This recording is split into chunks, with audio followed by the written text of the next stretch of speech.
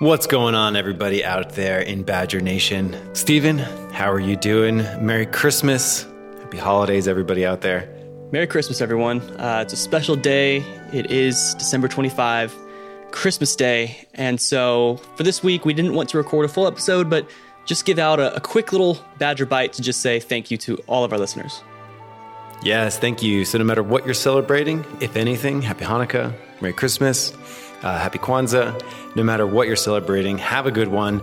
Seriously, everybody, this is probably one of my favorite professional things that I've ever done, recording this podcast, interacting with all of you. So thank you, everyone. Everything that you've done, even just listening, even if you've never written in, it's a gift. Thank you all. Steven, what kind of traditions do you have for the holidays?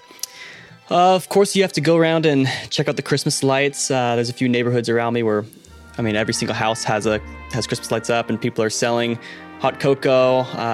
What about you?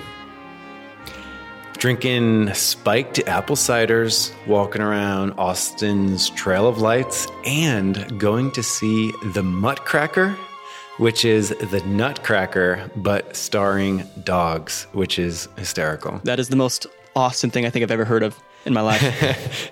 Yeah, they're all rescues too. That's awesome. Can you adopt one after the show? Like, these are specially trained. Yeah, is there an auction for like the lead role dog? Because I'll buy it. Well, put it on your Christmas list. You never know. And listening to, I think my favorite Christmas song is from Charlie Brown Christmas, like the entire track from 1965, Charlie Brown Christmas. You could search it on Spotify. It's by the Vince Guaraldi Trio, one of my favorite Christmas albums. What's your Christmas song go-to? Michael Bublé, his album. It's the one time of year that Michael Bublé comes out. Yes. Comes back into popularity. Into stasis. Yes.